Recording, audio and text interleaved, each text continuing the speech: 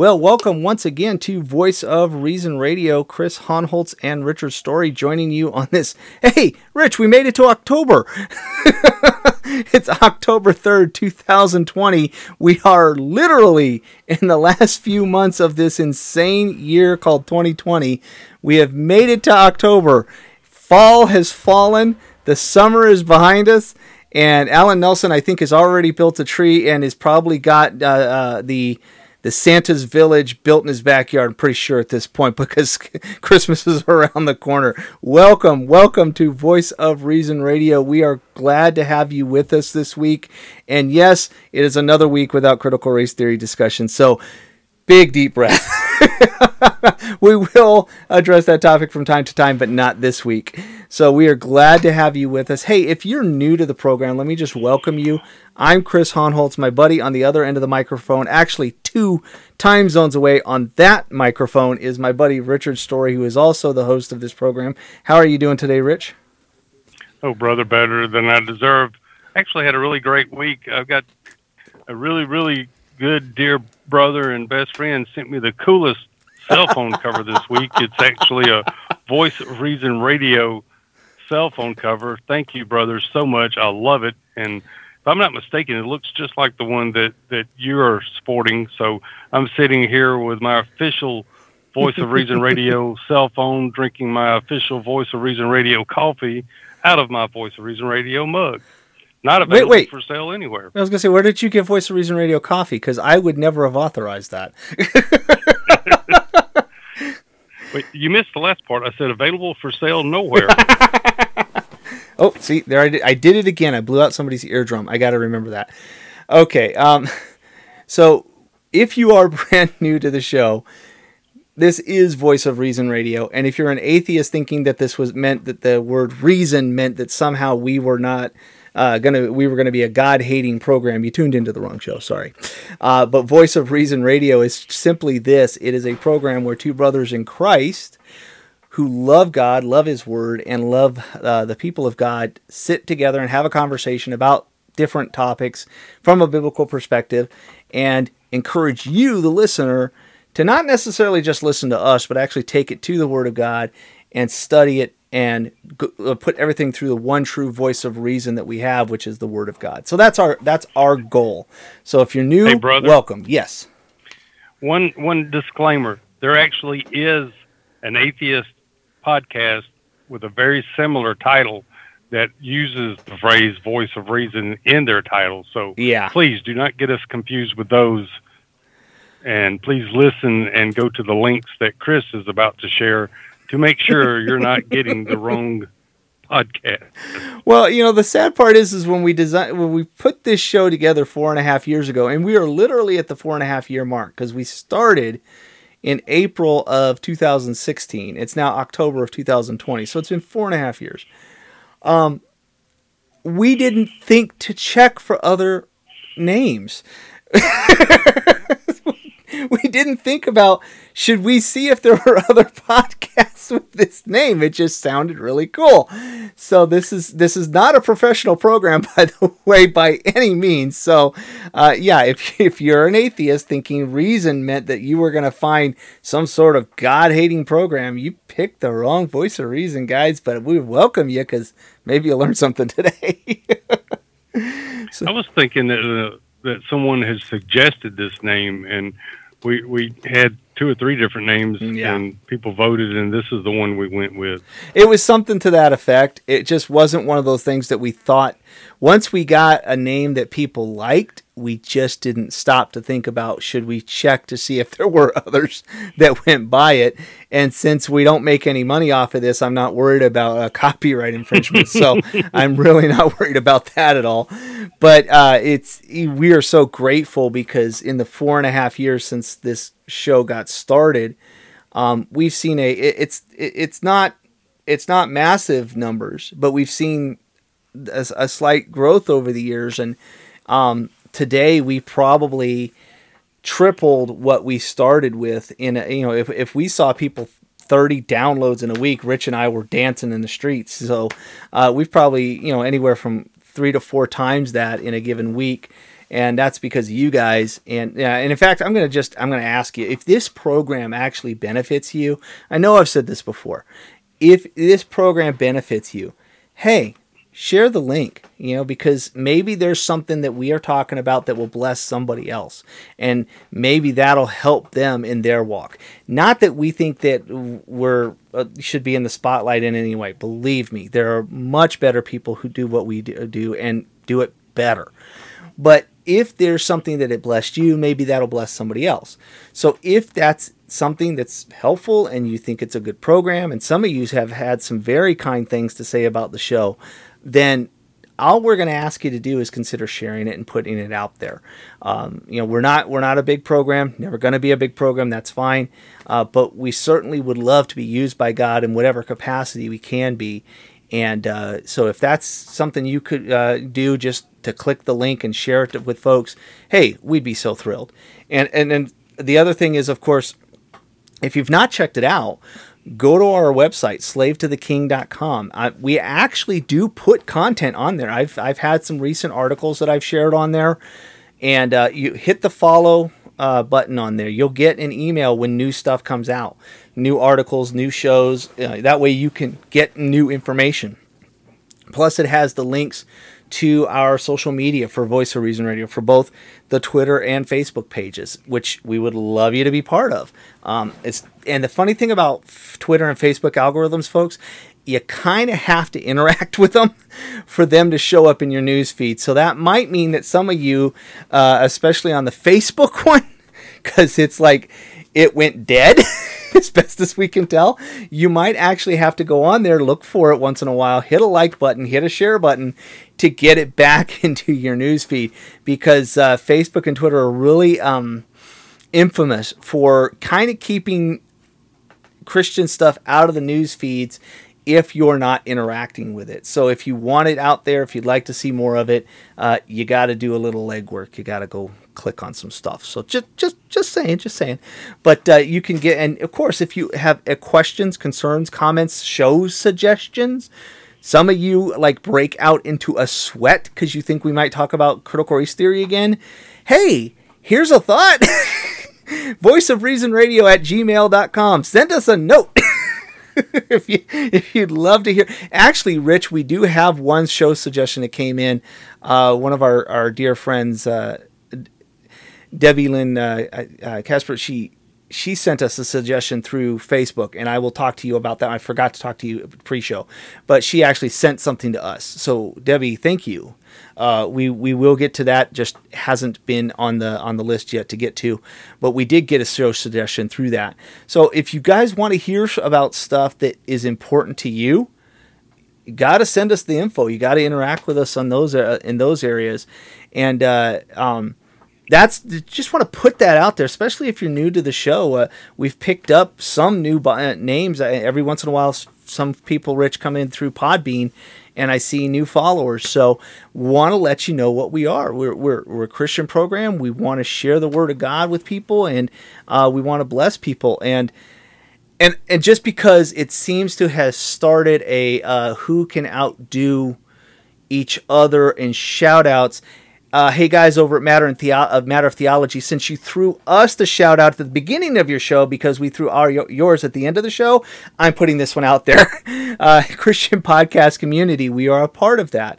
In fact, we are an award-winning program through Christian Podcast Community because they rendered one of our episodes for 2019 as their favorite episode of the year, and we actually were graciously given that. That was before we even became part of Christian Podcast Community.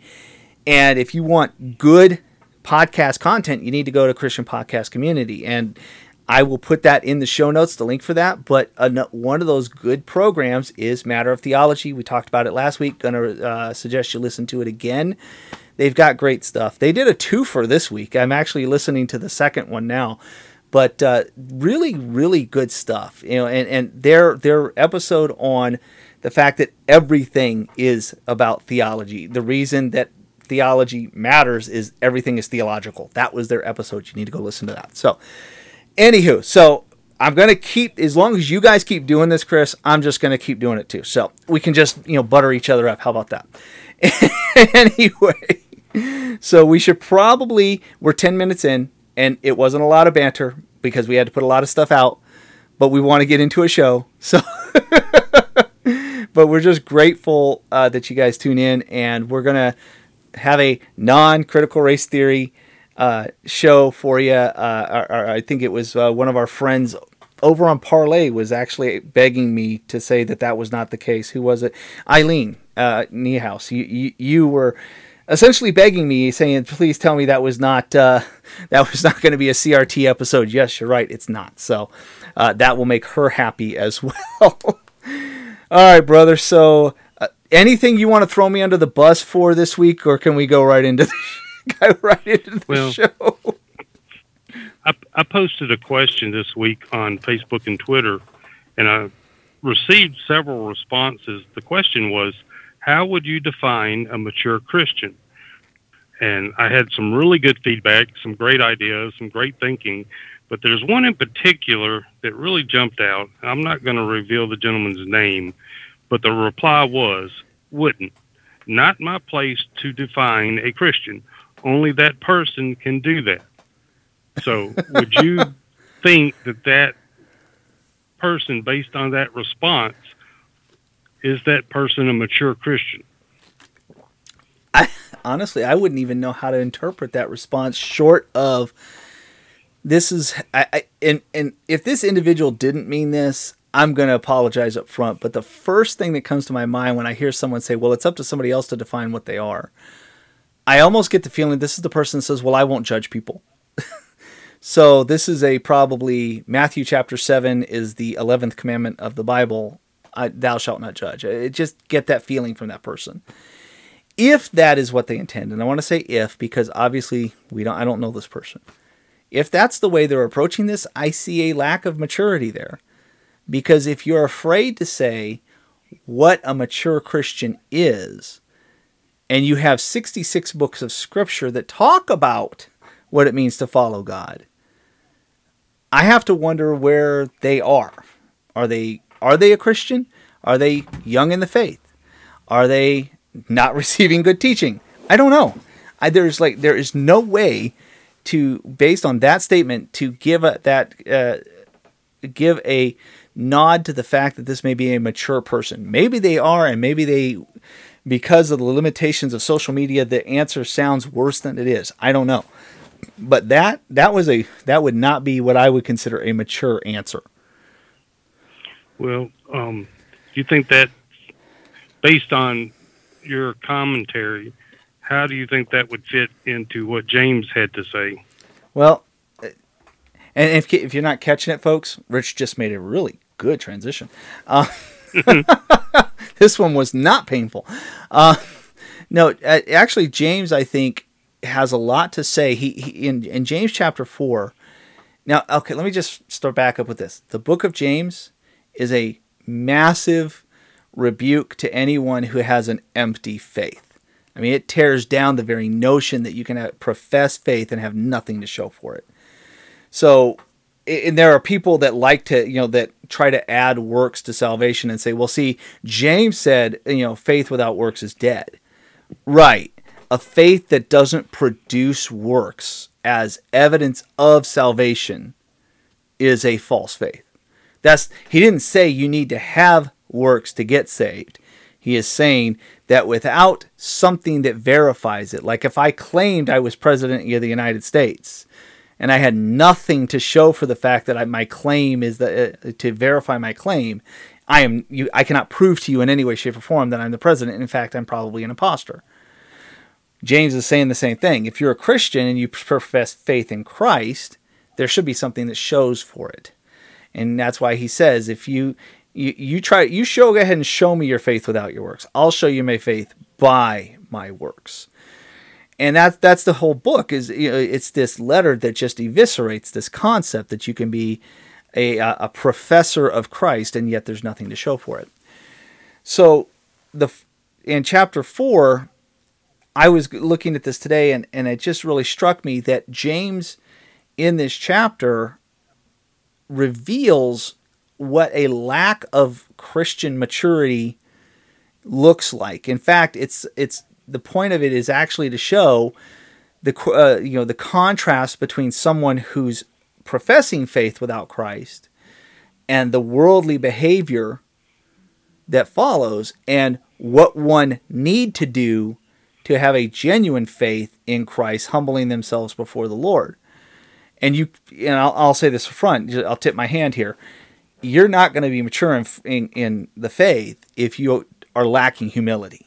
Okay, I'm going to kind of give you the punchline up front. So, Rich, let me read this from James chapter 4, verses 1 through 10. James writes, "What causes quarrels and causes fights among you? Is it not this, that your passions are at war within you? You desire and do not have, so you murder. You covet and cannot obtain, so you fight and quarrel. You do not have because you do not ask. You ask and you do not receive because you ask wrongly to spend it on your own passions. You adulterous people, do you not know that friendship with the world is enmity with God? Therefore, whoever wishes to be a friend of the world makes himself an enemy of God. Or do you suppose that it is to no purpose that Scripture says he yearns jealously over the Spirit that he has made to dwell within us? But he gives more grace." That's the beautiful line in this whole passage. But he gives more grace. Therefore, it says, God opposes the proud, but gives grace to the humble. Submit yourselves, therefore, to God. Resist the devil, and he will flee from you. Draw near to God, and he will draw near to you. Cleanse your hands, you sinners, and purify your hearts, you double-minded. Be wretched and mourn and weep. Let your laughter be turned to mourning and your joy to gloom. Humble yourselves before the Lord, and he will exalt you. And Rich, that the first half of that passage, it really just, remember, he is talking about people who profess faith. The type of people who say to the poor man, go hide in the corner over there where nobody can see you, or sit at my feet so nobody's really noticing you. But tells the rich man, come in and be seen, and maybe we'll give you the best seat in the house, so to speak. That type of person he's speaking to. And he says to them, what causes quarrels and causes fights among you? Is it not this, that your passions are at war within you? He is rebuking the type of infighting that is going on. MacArthur's study Bible, in this entire passage had some great things to talk about. And if you don't pay attention to what's being said, you can miss the audience. You can miss what's being said, because we see things like you ask and you don't receive because you don't ask. Well, somebody might take that kind of that name it and claim it or blab it and grab it nonsense and say, well, see, you got to ask and God has to give to you. That's not what's being said. He's actually pointing out the behavior of a person whose passions are on the things of the world, and it's causing problems within the church. It's like, why are you having this fighting going on in the church? Because you've got people who profess Christ, who desire the things of the world, and they can't have it, or they're being told no, or they're being covetous of others, power or position or ability, and it's causing these problems. And he takes it to the point of saying, you are so covetousness, so desirous of these things, and you can't have them, that it will even lead to murder. Think about it. When you see what's going on in our world today, people have been killed in riots because they're being told that, they're being opposed as they try to tear apart cities to get what they want. And so when someone opposes them, some people get murdered. They get hurt. They get killed. My goodness, Rick Moranis, the actor from the 80s and 90s, got punched just coming out of a building the other day for no reason. The man just took one look at him and punched him dead in the head. Why? Because of this, the heart of evil that resides in the unregenerate person that is angry because they can't have what they desire. And then he goes further on to say that you covet, you cannot obtain, so you fight and quarrel. you don't have it, or you don't have because you don't ask. So you're so prideful that you won't humble yourself to come before the Lord to ask for your daily bread. You just think you deserve it or it should be given to you, but you're sure on earth you're not going to come before God and ask of him, because how dare you expect me to ask? Or if you do ask, you ask me in a covetous, sinful way for your own purposes. You're not even when you do ask, you're wanting it for your own sinful desires. And that's when he really just kind of lays it out. He says, you're an adulterous people. Don't you know that friendship with the world is enmity with God? And to be friends with the world is to make yourself an enemy of God. So, James is really laying it out on the table here, Rich, that the person who is, we're going to be talking about maturity, but maturity is contrasted with the behavior of the world. We're talking about mature Christian walk versus what it means to be of the world. And James lays that out, that you've got people whose desires and their passions are leading them every which direction. And that is those desires and those passions that are controlling them. It's making their decisions for them. It is leading them into behaviors that is, even puts them in physical conflict with one another. And it's because it's this idea that you have to be friends with the world, that somehow you desire something that the world has to offer. And so that's where I would just start with that, just pointing out, before we can even talk about being mature in Christ, we have to start with, what does it even mean to be in Christ, and what does it look like when you're not in Christ? Does that make sense? Oh, absolutely, brother. And James makes a very strong point when he says, you adulterous people, because, like you said, to start with, you have to be a Christian and you have to be saved. When you're saved, you belong to Christ. You don't belong to the world any longer. And Christ yearns for you.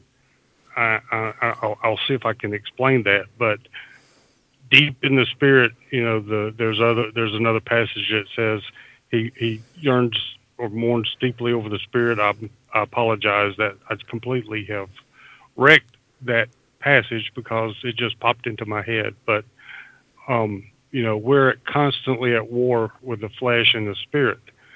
And to be a mature Christian, or even to begin to be a mature Christian, we first have to be saved. And Christ is jealous of us when we lean towards the world. And just like a man and a wife being in a marriage, it's the same thing with Christ. We are to be faithful to him and his word, not to the world. And that's kind of the contrast that's making. When you commit adultery, you cheat on your spouse. And in this context, you're committing adultery by embracing what the world teaches and rejecting what Christ teaches. And as a true born-again Christian, that's not part of who we are any longer. We are to reject the world, reject what the world wants and teaches. We're to basically reject ourselves and reject our own wants and desires, and all of our focus should be on Christ and his word and his will instead of our own. And, even as someone newly saved, that does not come overnight. And it begins, like you said at the beginning of the show, the starting point is humility, because pride gets in the way of being humble, whether to Christ or to our spouse. Humility does not come naturally to the person of the world, because in the world today, we're told to be proud, to not beg, to, not do this, not do that. But even within the confines of Christianity, to tell someone to beg Christ is almost to tell them to go out and commit murder. Professing Christians do, in my experience, absolutely despise the thought of begging for anything. And that's pride. And until that pride is stripped away, they cannot begin to walk in humility, which is the building block of leading a mature Christian life, if that makes sense. Yeah. No, absolutely. Absolutely. And if we don't at least start at that point before we even begin to talk about what maturity looks like, I think we can do a bit of a disservice, because the whole point of being mature in Christ is the idea that we are actually in Christ. So if you're not in Christ, then we've got a bigger problem than whether you're mature or not. But moving on into that, then James writes that he said, you are an enemy of God if you're a friend with the world. He says, God yearns jealously over the Spirit that He's made to dwell in us. But I'm sorry, that's the one I was trying to think of. That's okay. It's okay, brother. I knew what you meant. But the next line, but He gives more grace. This is the thing that I think people miss. When we start talking about growing in God, when we start talking about seeking to obey His word, growing in holiness, all these things, so many people who are afraid of these kinds of doctrines, they say, "Oh, you're being legalistic. You're going to drive people away." God saves you and you're forgiven. So this idea of having to submit to His commandments, no. You don't talk about that, because they're afraid that anybody that hears that is going to go, well, I don't want that. I want my God and be able to do whatever I want too, But if you're in Christ, or if He is someone that if you are someone that He saves, guess what? He gives grace. So the person who James is writing to, who's at war with God, despite their profession of faith, God gives grace to and redeems. And so when the scriptures say to submit to God, guess how you're able to do that? By His grace. It's not something you can manifest up in yourself. That's why this whole notion of you have to maintain your salvation is foolishness. You couldn't earn salvation to begin with. You can't keep it. It's grace. It's God's grace. And He gives grace to those whom He has drawn to Himself, whom He has redeemed and made His own. And so when James then says, God opposes the proud, so those who are rejecting Him, He opposes. But He gives grace to the humble. And then says to submit yourself to Him, to resist the devil, etc. You only do that by His grace, Rich. We can't manifest these things apart from Him. So when we call upon the Christian to grow and to be mature, it's because God has equipped us by His grace to do so, right? Oh, absolutely. And sadly, for those that know, I live in the South, right in the dead middle of what used to be called the Bible Belt. And those that I come in contact with and evangelize to more times than not are professing Christians. And one of the saddest things that I come across is when I point out the Bible tells us to examine ourselves to make sure that we're actually in the faith, they get resentful. How dare you judge me? How dare you question whether I'm a Christian or not? And I think partly is because, first, a lot of the people are not truly saved.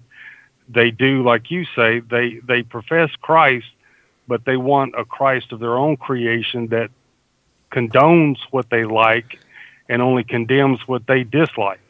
And I think it might have been Todd Frill years ago, and I may be phrasing this a little bit different, but they're wanting the spirit of the Holy Whopper instead of the spirit of the Holy Spirit. They're wanting it their way, when they want it, as they want it, delivered on time. They do not want the commitment it takes to be a Christian. Yeah. And they do not want to walk in the Holy Spirit because they do want to stay embraced in the world. They want to have one foot on one side of the fence and a foot on the other side of the fence. They want to be in Christ, but they still want a foothold in the world. And that is not what the Bible teaches us, brother. No, absolutely not.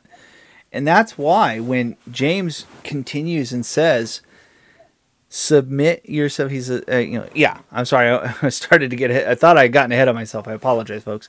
He says, submit yourselves, therefore, to God. Resist the devil, and he will flee from you. You can't be the person in the first few verses who wars and fights and murders and desires sinfully and be a Christian, because you are called to submit yourself to God. And he will give you the grace to do that. But if you look at that and go, no, that's I as you said, Rich, the spirit of the Holy Whopper, do it my way. Try not to bust out laughing when you said that. You can't. You're not. If you see it that way, you don't even have the grace of God working in your life. If you can literally look at the God who bought you by the blood of his Son, redeemed you, cleansed you, and made you his, if you can look at his commandments and say, how dare you, you're not receiving the grace of God. I'm sorry. And that's going to offend somebody. I apologize if I've offended you, but it's the truth. You do not have the grace of God in your life, and you do not have legitimate faith if you can look at the Word of God and go, how dare you? I'm sorry. But that being the case, what are we called to? To submit ourselves, therefore, to God, to resist the devil, to resist the things of this world, to resist the temptations, to resist the things he puts before us to draw us away from God. And when we are in Christ, the devil will do whatever he can do to try and tempt us, but he is God's devil, and he can only do so much. He cannot do anything that God has not allowed him to do, and guess what? He will flee from you. It may be every day of your life he keeps coming back, but he will flee from you because he cannot do anything more to you, because you are not in bondage to sin. You are not in bondage to this world. You are free in Christ. We talked about that. When you are in you're in Christ, your mind is free, your heart and your soul are free. He cannot draw you back into sin. So why are we told to submit to God? We are told to draw near to him because he will draw near to us. As you draw closer and closer to God, you are getting closer in that intimate relationship with your Father. Your Heavenly Father is coming into your life and strengthening you and pouring more grace into your life. And guess what the result of that is? You're going to, as James says, you're going to cleanse your hands. You're going to you're going to purify your heart. Why? Because you want that deep relationship with your Savior. You want to be in that deep, intimate, loving relationship with the God who bought you. And you will look at your sin and you will weep and you will mourn. Instead of having that laughter where you look at God and go, are you kidding me? You mourn. Your worldly joy is turned to gloom because you recognize the type of person you once were and how these sins still wants to cling to you. And you weep over that because of what it cost to buy you, to bring you into that relationship with God. And then he says, humble yourselves before the Lord, and he will exalt you. Rich, this is the thing I think that is so hard for people to get, especially in America. Okay, this is one of those American church things we forget because, well, we put the Constitution, the Second Amendment, and the Bible all on par with one another, and we're these rugged individuals. And America's the land of plenty and the land of promise, and so therefore anybody can come to America and make a life for themselves. And hoorah! Give me John Wayne and give me my horse and my rifle. And we are these rugged individualists that promote ourselves. And that is the exact opposite of what James calls us to. He says, humble yourself. In other words, stop looking to yourself. Stop looking to your self-fulfillment. Stop looking to your sinful desires. Look at God in all his glory and humble yourself. Lower yourself in humiliation before this amazing God. And guess what? He will exalt you in his way, not our way, not the American way, but in God's way, and one day you will stand in glory before Him. And that's when I think, Rich, our ability to start the Christian walk where we're growing in humility, in grace, and in maturity begins. We can't even begin to talk about having mature Christian faith until we are in the Christian faith, until we are wholly satisfied in Him and in serving Him. That's where I believe we start the walk into maturity, right? Well, absolutely. And the other important thing to remember is that we can't force ourselves to walk in humility. That is also a gift from Christ. And that comes over time with His refining fire through testing of our faith, through trials, through tribulations. And that's the truth of Christianity that people turn away from. The life of a Christian is not all, rainbows and flowers and everything going great and perfect all the time. That's what the false church teaches. What the Bible teaches is you are going to be tested. You are going to face trials. You will be refined. God will discipline you when you wander off that path. And I think, like you said, because of the American Christianity and everything great and, our way and all of that, we tend to forget that Christ doesn't call us to a life of pleasure and plenty. And I think one of the more misused verses is God will give you life and give it to you abundantly. He's talking about spiritual life, not the life here on earth, not walking in the world. It's a spiritual regeneration of your heart. It's actually the implantation of the Holy Spirit into you and your life, because without that, there's no way a person of the world could truly walk in humility. And a mature Christian, once a person obtains a certain level of sanctification, we grow in sanctification, which basically means we're following the path of maturity. We start out as babes in Christ. We develop to a young person, and at some point, we become a mature person. And a mature Christian does it like, breathing. It's not forced. It's natural. It's an outflow without our thinking. It's part of us, just like breathing is part of us. And without humility, there can be no self-sacrifice. There can be no love. There can be no forgiveness. There can be no mourning over our sin. There can be no true submitting to Christ in prayer.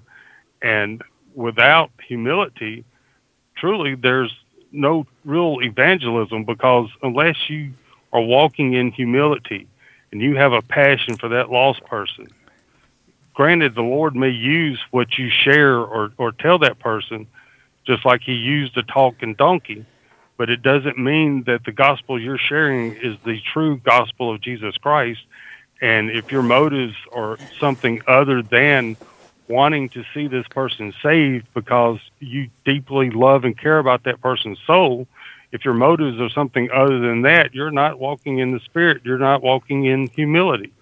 And, this passage of James has many different applications, and I really love the fact that you're using it as an example of what is not maturity in Christ, because I think sometimes we tend to forget, honestly, how many times do any of us ever stop and look and think, where am I at in my walk with Christ? Am I still a babe in Christ? Am I still young in Christ? Am I maturing in Christ? Where am I at on this path of sanctification? I fear more times than not, someone declares themselves saved, and that's the end of it. And one sad consequence of that is they have no desire for church. They have no desire to read the Bible. They have no desire to study the things of God. And, it's like a one and done. Okay, I'm saved. I'm good. Now I can go back to doing what I want to, but that's not the way it works. No, absolutely. And the funny thing is, okay, you bring up, you can't even evangelize, without this humility. I mean, think about this. What is evangelism? I like how it's been said more than once, and I wish I could remember who the actual person who said it was, so I could give proper attribution. But evangelism is nothing more than one blind beggar telling another blind beggar where to find a crust of bread. The thing is that you are taking a message that is absolute foolishness to the world. And you're saying, this message that I'm giving to you is what will save you from your sins and will bring you in right standing with God.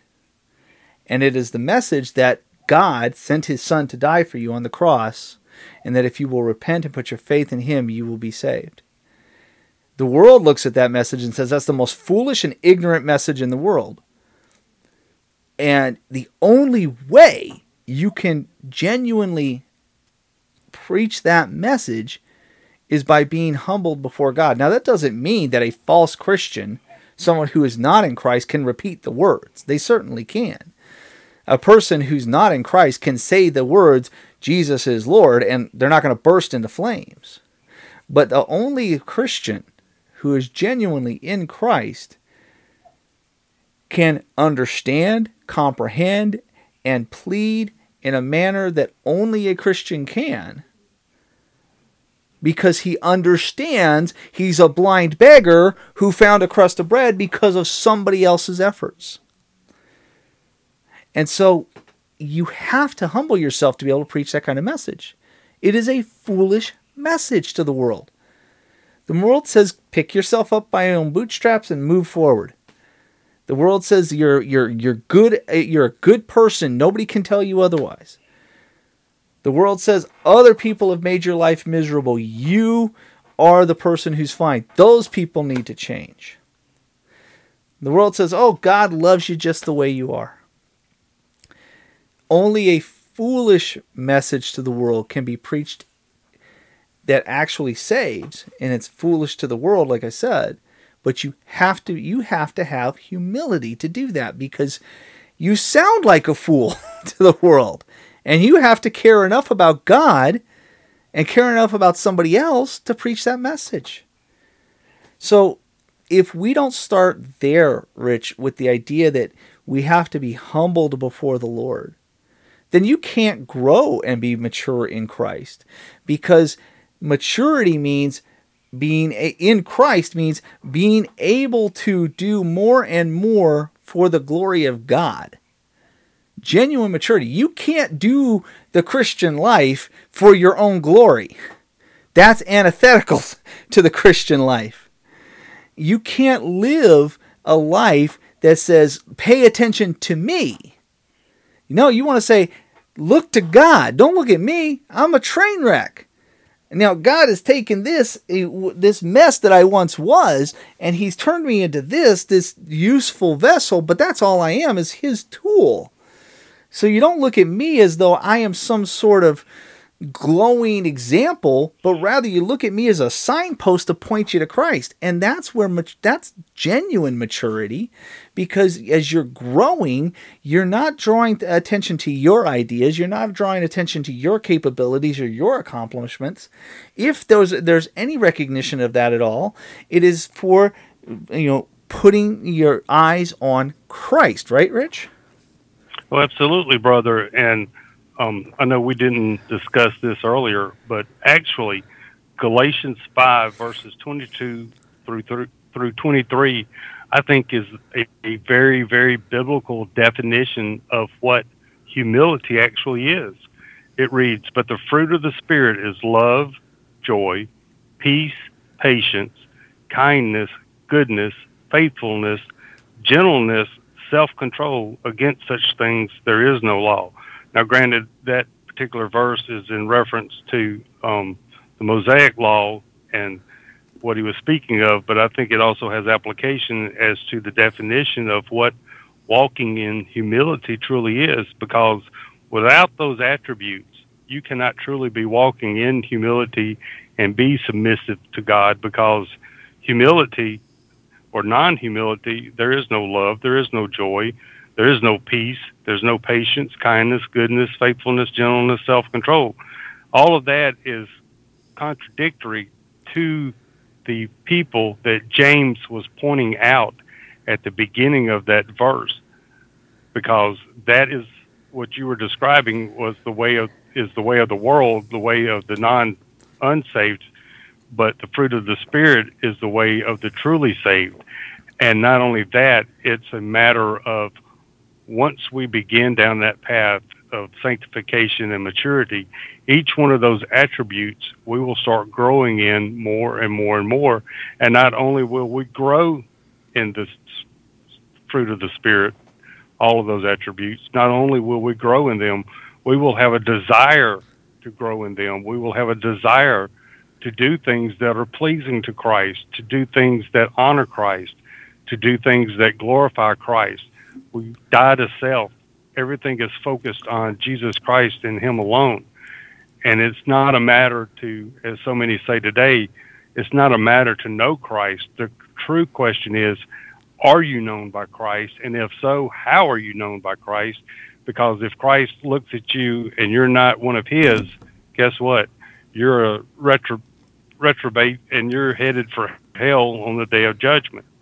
And sadly, so many people are told, well, you're a Christian because you decided this, or you made a decision, or you accepted the Lord, different things, but they're never encouraged to examine themselves to see if they're in the faith, to examine themselves and see if they're growing in the fruit of the Spirit. And without all of this, there is no true humility in Christ.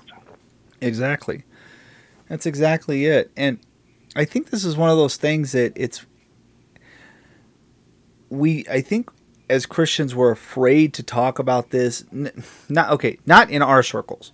If you're listening to this show, you're not afraid of this. So I'm talking about evangelicalism and the Christian church at large within America. I think we fear a little bit talking about this because there's this idea that, well, we want to fill the seats. We want people to show up.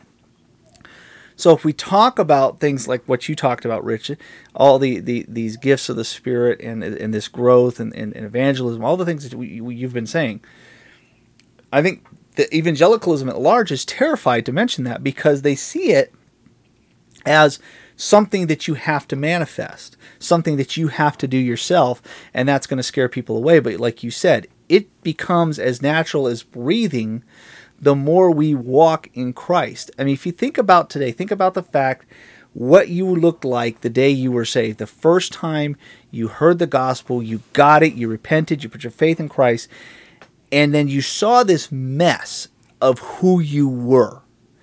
All the immoral lifestyle, the language you used, the passions that you had, the friends that you associated with, the movies that you watched, whatever it was, you saw the whole mess for what it was. Now, 5 years down the road, 10 years down the road, 15, 20 years down the road, or maybe it's been 6 months, maybe it's been a year, what does it look like today versus when you started your walk? God gives more grace. He equips you with each day that goes by. But what is dependent, one of the things that is essential for that growth is that you're repenting of your sin, you're spending time in the Word, you're studying it day in and day out, you're praying, you're committing yourself to the service of the Lord, you're fellowshipping with the saints. These are all things that are essential. They don't save you, and it's not like God won't discipline you out of if you are in Him. It's not like He won't discipline you if there's sin to draw you back. But these are essential tools that He equips us with to grow. That's why you have, Rich, the offices and the gifts of the Spirit. Why? So we were just talking about it in Ephesians the other day, or was it last week? Last week, where we talked about God says, I give these gifts that you might use them with one another so that you might build up the church. You will look different today than you did yesterday. You will look different 6 months from now than you did 6 months ago. You will look 10 years, 15 years, 20 years down the road. You each day will look different. Neither anything that Rich or myself have said are this idea that you have to be perfect in all things and at doing all the things of God and obeying all the commandments perfectly every single day of your life from the moment you professed faith. That's not what we're getting at. But as you walk in Christ, you are growing and you become strengthened and more equipped.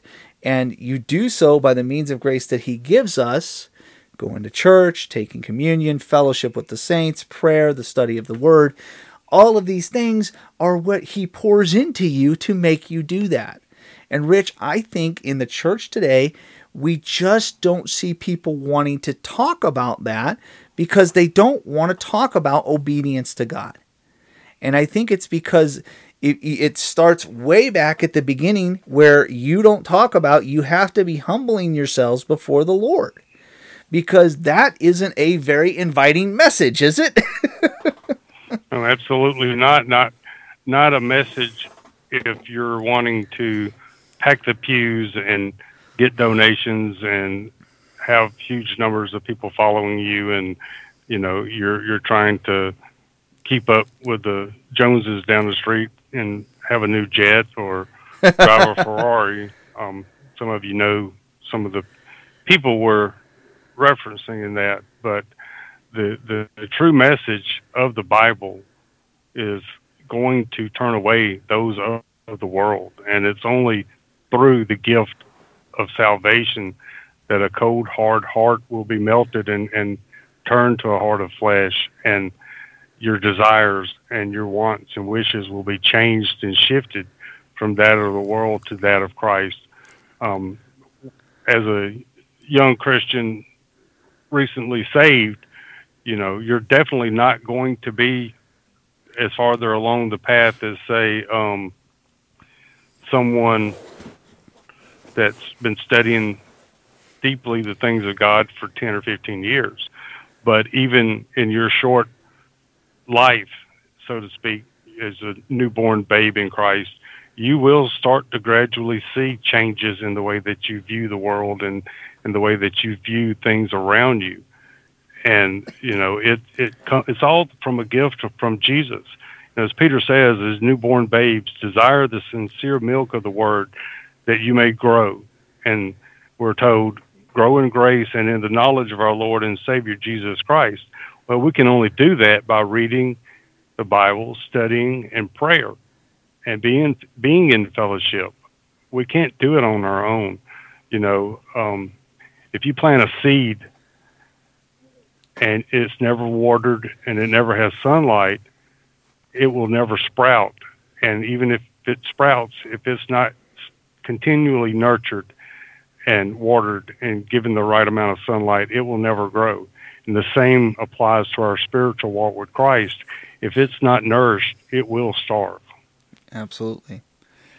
Absolutely. Now, we wanted to go a little bit further into this, but shock of shocks, we're already coming up on an hour, and we always seem to do this, Rich. We always seem to get a little too close to the line, and we either have to go really long or we have to break it up. So we're going to do y'all a favor and break this up. But I just want to echo what my brother has been saying.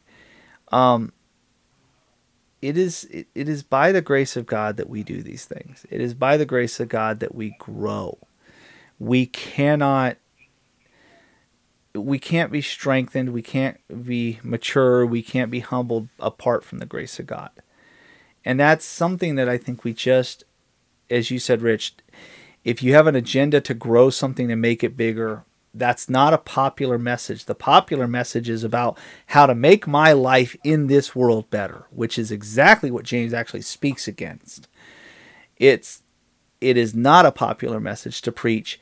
You are to humble yourself. You are to be less concerned with how your life looks here. And it doesn't mean that you can't be concerned about how do I pay the bills? How do I take care of my family? Can I seek a job that I am more interested in or is a better paying? It's nothing wrong with those things in themselves.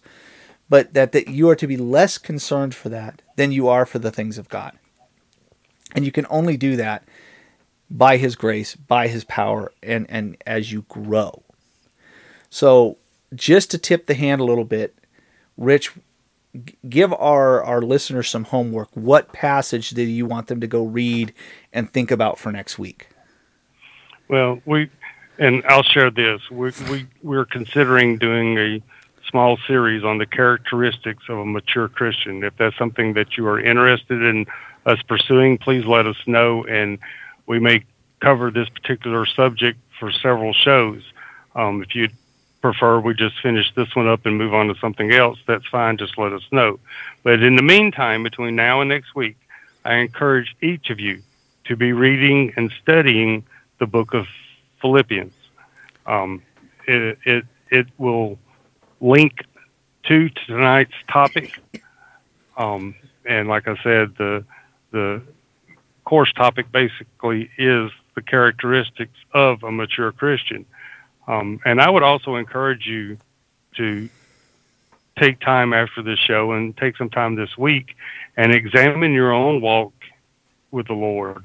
Examine yourself and look and see if you are growing in the fruit of the Spirit. Are you growing in the Word of God? Take a moment to look back from when you first became a Christian to now. Has your knowledge and understanding of the things of Christ deepened? Are you growing? Or have you become stagnant and apathetic to the Bible and learning and studying and wanting to know the deeper things of Christ? If you find that you have come upon that point, pray and ask the Lord to grant you a desire to be in His Word. Ask Him to grant you wisdom, knowledge, understanding, discernment. Ask Him to grant you a heart that will truly open up and understand the things that He teaches. Amen. Amen. So that's your homework for next week. 2 parts. Let us know how if you want us to continue on with this as a series of episodes. If not, give us some ideas on other topics you'd like to hear, please. And then read and consider the passage and the things that Rich just said. That's your assignment for this week. You have some work to do here, okay? This is not a show where we do all the work for you. You got to do some stuff here, okay? Get to work. But with that said, we just want to thank you for continuing to be a part of this podcast, and we always appreciate the kind words and things that you guys say. And again, it's not that we're trying to beg for listens or shares or stuff like that. I don't want it to sound like that. But if there's something in this that's helpful to you, consider sharing it with someone else. Now, I've said this many times in the past. I know Rich and I agrees with me on it. This is in no way a substitute for your local church. Did I say that well enough for you to get this through your head? Podcasts are great and helpful tools, and that's it. They are in no way, shape, or form meant to substitute your submission to the local church. God has put local churches in your area, and you know what? I know sometimes wherever you are, they're hard to find. And in my case, where we go to church is 45 minutes from my house. It's in an entirely different city. But we go there because we want to go to a church to which we can be in submission to godly men over our family, learning the Word of God, and loving one another and growing in grace and growing in knowledge and understanding. Go to your local church. And Rich, what I think, was there something else you wanted to say? I think I may have just jumped ahead of you here. Well, that's fine. I just kind of wanted to add to what you just said about being a member of your local church and, the fact that you drive 45 minutes.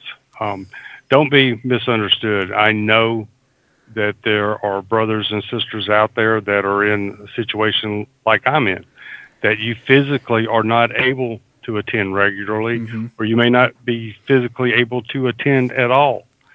And sadly, that is an issue that affects far more people than what others realize. But, there are great resources that you can be doing and learning, from ministries like Grace to You and R.C. Sproul and so many others, But the point is that you desire to be in the Word.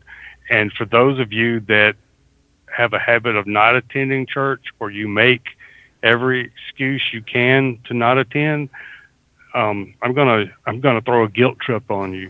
Just keep in mind that there are brothers and sisters out there that I know personally that weep because they're not able to go to church on a particular Sunday, or they weep because they're not able to attend regularly and enjoy that blessed fellowship that is the church. So just take that and keep it in mind as Sunday approaches.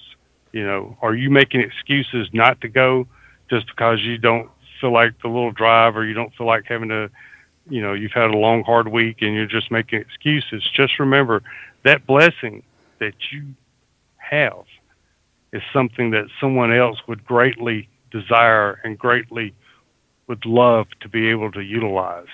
So don't take it for granted. Don't take being able to fellowship for granted. Don't take the Word of God for granted. And just kind of summary of tonight's episode, you know, we talked about humility, and we talked about what are examples of only not being a mature Christian, but an example of false converts and false Christians altogether. But, you know, like I said, next week we're going into Philippians, and it will carry over from tonight's episode. Mm-hmm. But just keep in mind, when you neglect the Word of God, you're hurting not only yourself, you're hurting your family. Because unless you are growing in the Word of God, you're becoming stagnant, and it will affect those around you. And granted, we cannot earn our way to heaven, but we are commanded and expected to enjoy the blessings that God gives us. And one of those blessings is to be in His Word, and to be in prayer, and to be in fellowship. Amen. And just one more thing to add on what you said, brother. Since there are some of you who like to say, but what about? Using somebody else's terrible circumstances, like the person who can't go to church because they're ill or have no transportation or whatnot. That what about is not applicable to you to get yourself to get out of church because it affects someone else. So I'm going to throw a what about back at you. Well, if what about the people that can't make it because of their illnesses and you're not addressing that, what about you and get together with your church and find a way to bring fellowship to them? I didn't see that one coming, did you? So, again, these podcasts can be a blessing, and I listen to a lot of them. They really are. But they can never substitute for your submission to the local church. Please be in doing that. But if the podcast is helpful to you, then again, we just ask you to share it, because maybe it helps someone else on an issue that they had been thinking about, and they just, how do I answer this particular question? And maybe this will push them in a direction to search it out in the Word of God and come to an answer that is biblical and how they move forward. So if you would be willing to do that, we'd really, really appreciate it. Just a couple of quick shout outs. I didn't tell you about this one, Rich. Our friend Lauren, Lauren, I'm always going to mess up your name, and you're probably going to mess mine up too. Lauren Herford over at Tulips and Honey. She gave us a great shout out this last week on her podcast, Tulips and Honey.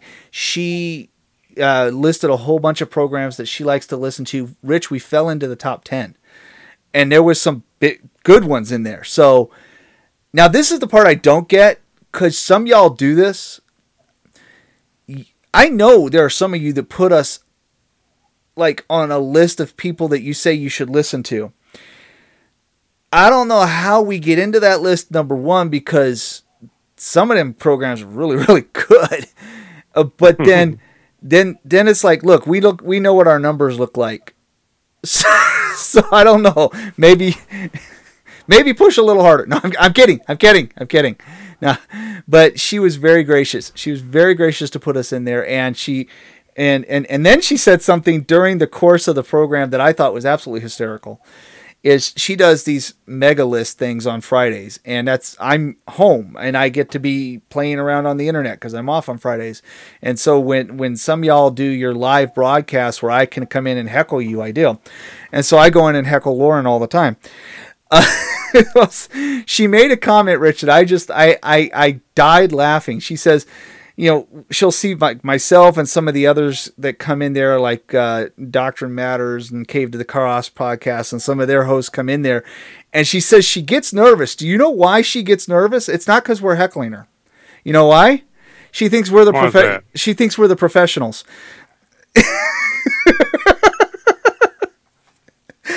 Lauren, are you really listening to the show?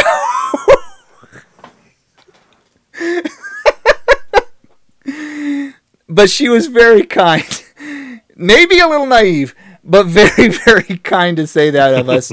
And apparently she did say that in response to something I said on Twitter, apparently she has realized that of the list of podcasts she made, we're one of the few people that she hasn't actually interviewed on her program. So it sounds like we may be getting an invite to that. Lauren, it's your funeral, but okay, sure, we accept. But thank you for that. I just wanted to throw that out there. That was very kind of you, Lauren. And, I know she's had some great people on her show. I know, for example, Coasty Hen was on there not long ago talking about the Blab It and Grab It movement. That's the name I keep wanting to give it. But, he's talking about, the prosperity gospel and that movement. And so she brings good people on, and she interviews some really great folks. So the Tulips and Honey Hub, kind of like Christian Podcast Community, has several programs on there. You'll probably find something you'll like. But thank you again, Lauren, for giving us that shout out. It was very kind of you. And just another thing, I mentioned Chris Huff and the guys over at Matter of Theology. A couple of them are part of the upcoming Cruciform Conference in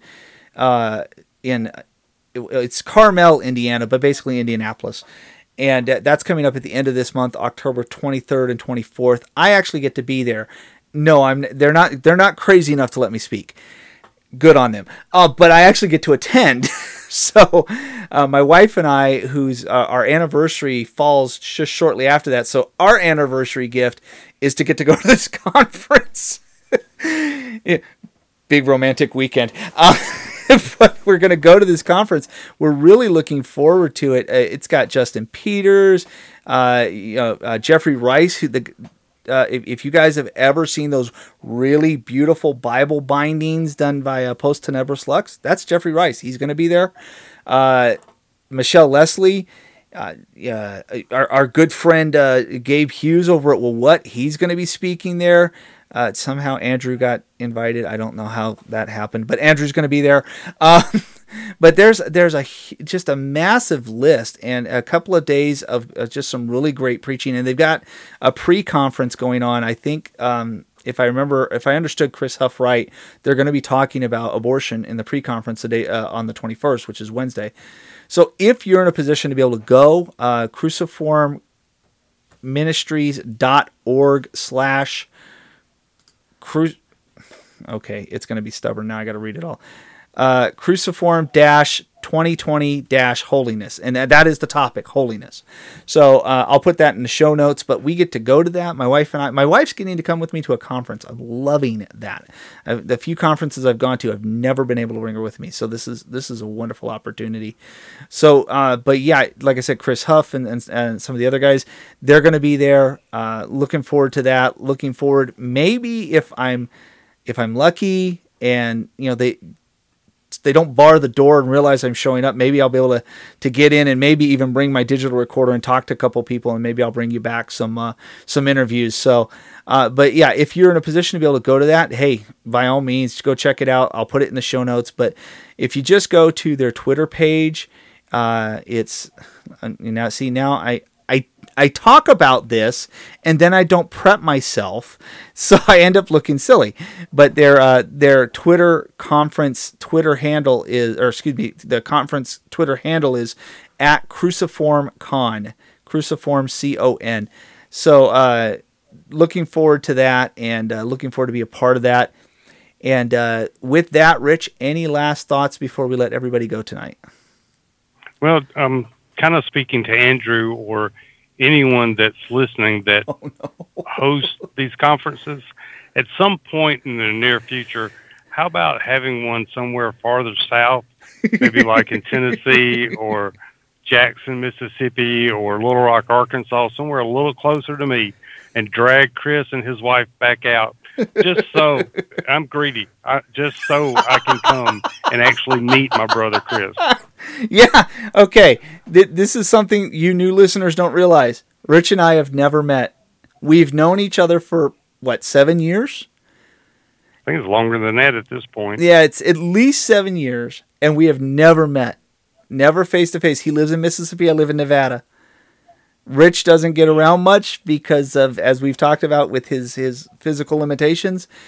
And let's face it, I ain't exactly rich in the field that I work in. So when we make these trips, it's either a lot of scrimping or saving, or somebody let me hitch a ride, or someone like Andrew paid my way. So yeah, y'all got to find something that you can put the two of us together so we can actually meet before we go to the other side of glory, where we finally meet face to face. Actually, brother, I was adding it up in my head. I think we're pushing somewhere around maybe 7 years, and between this show and another show, we've done approximately probably 350 episodes together. It's insane, isn't it? That we've been at it this long, and that's what blows my mind, is that there are still people willing to listen after this long. But it's been a blessing, and folks, I cannot say this enough. For someone who is so far away, Rich is one of my very best friends, and probably hears more from me than anybody that I'm around, save my wife and my children. I am blessed beyond measure to have him as my partner and my brother in Christ, and his part. There would not be a Voice of Reason Radio without him. So somebody, y'all need to do something to put us in a position where we can actually be face to face, because this ain't working. I mean, for crying out loud, even Daryl and Virgil are showing up at stuff, and they started the same way we did, never seen each other face to face. This ain't fair, folks. Help. I'm kidding. But thank you, folks, for allowing us to be part of this, and just pray for the continuation of this program as God would allow it to be on the air.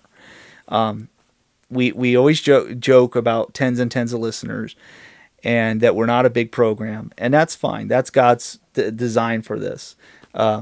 Somebody joked with me once and said, "How is it that you don't have bigger numbers given some of the people that have shared some of your stuff?" I honestly think half the time that's God going, "Yeah, no, Chris, you don't need to be that big yet. I know your head." But so we joke about that, but we get to speak to who the people that God wants us to speak to. We do ask you to consider sharing it, because we would like to be able to talk to other people as well. But that's all in God's hands. Even if y'all share it, it's all in God's hands. So we're not worried about that. But y'all make this possible because you listen. If there wasn't anybody listening, we would have folded up shop a long time ago. And some of you have started to come in a little bit, bringing some friends with you, and we appreciate that. And so all we can do is ask that you pray for us that we would continue to do what God has called us to. In this particular, I don't really per se have a.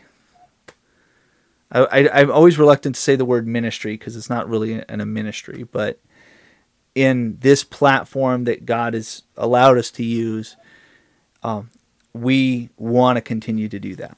We want to put more stuff out there. We want to spend more time putting these things together. We want to spend more time getting to know people like yourselves. We want to hear from you, so we know what we're talking about either is impacting you or has no bearing in your life, and we need to spend some time on something else. We'd love to have your input. We want to get to know the people that make this show possible. So contact us. Let us know. It's voice. I know most of y'all don't use email anymore. It's, you forget the app exists, but voiceofreasonradio@gmail.com. You can email us. You can find us on Facebook. Just look for Voice of Reason Radio. Look for the logo that has the letters VOR with the little sound wave lines coming off of it. That's our Voice of Reason, not the other ones. Or you can find the Voice of Reason Twitter handle. It's at @VOR_radio. Most of you know us. Rich and I are on Twitter. You can find us on there. The VOR profile page actually links both Rich and I's Twitter handles on there as well. So if you go to the VOR Twitter, you can find not only that, please follow it. The newest stuff that comes out of us comes first and foremost through that Twitter account. So, because half the stuff is automatically linked to it. So if there's new articles, new audio, whatever, or new programs, it's there. So you can find it. But like I said, you can also find Rich and I's Twitter handles on there as well. So make use of the website, slavetotheking.com. There's more and more content. I'm trying to work on doing more, posting more articles. I know Rich is looking to try to write up some more stuff as well. Make use of it. It's there. And there's a gospel link. So if you want to share the gospel online, but you never know what to say, that's one option. Rich actually made some actual Twitter, or not Twitter, but some e-tracks, I guess you called them, that you can share. They have the pictures and the gospel message on it. Use it, please. That's what it's there for. We would love to hear from you. Love to have you guys make use of those tools. That's what we're doing this for, is to bless you guys and to honor God. That's all this is about. So we're grateful. We appreciate the time you spent with us, and we look forward to speaking with you next time. God bless. Good night. We'll see you then.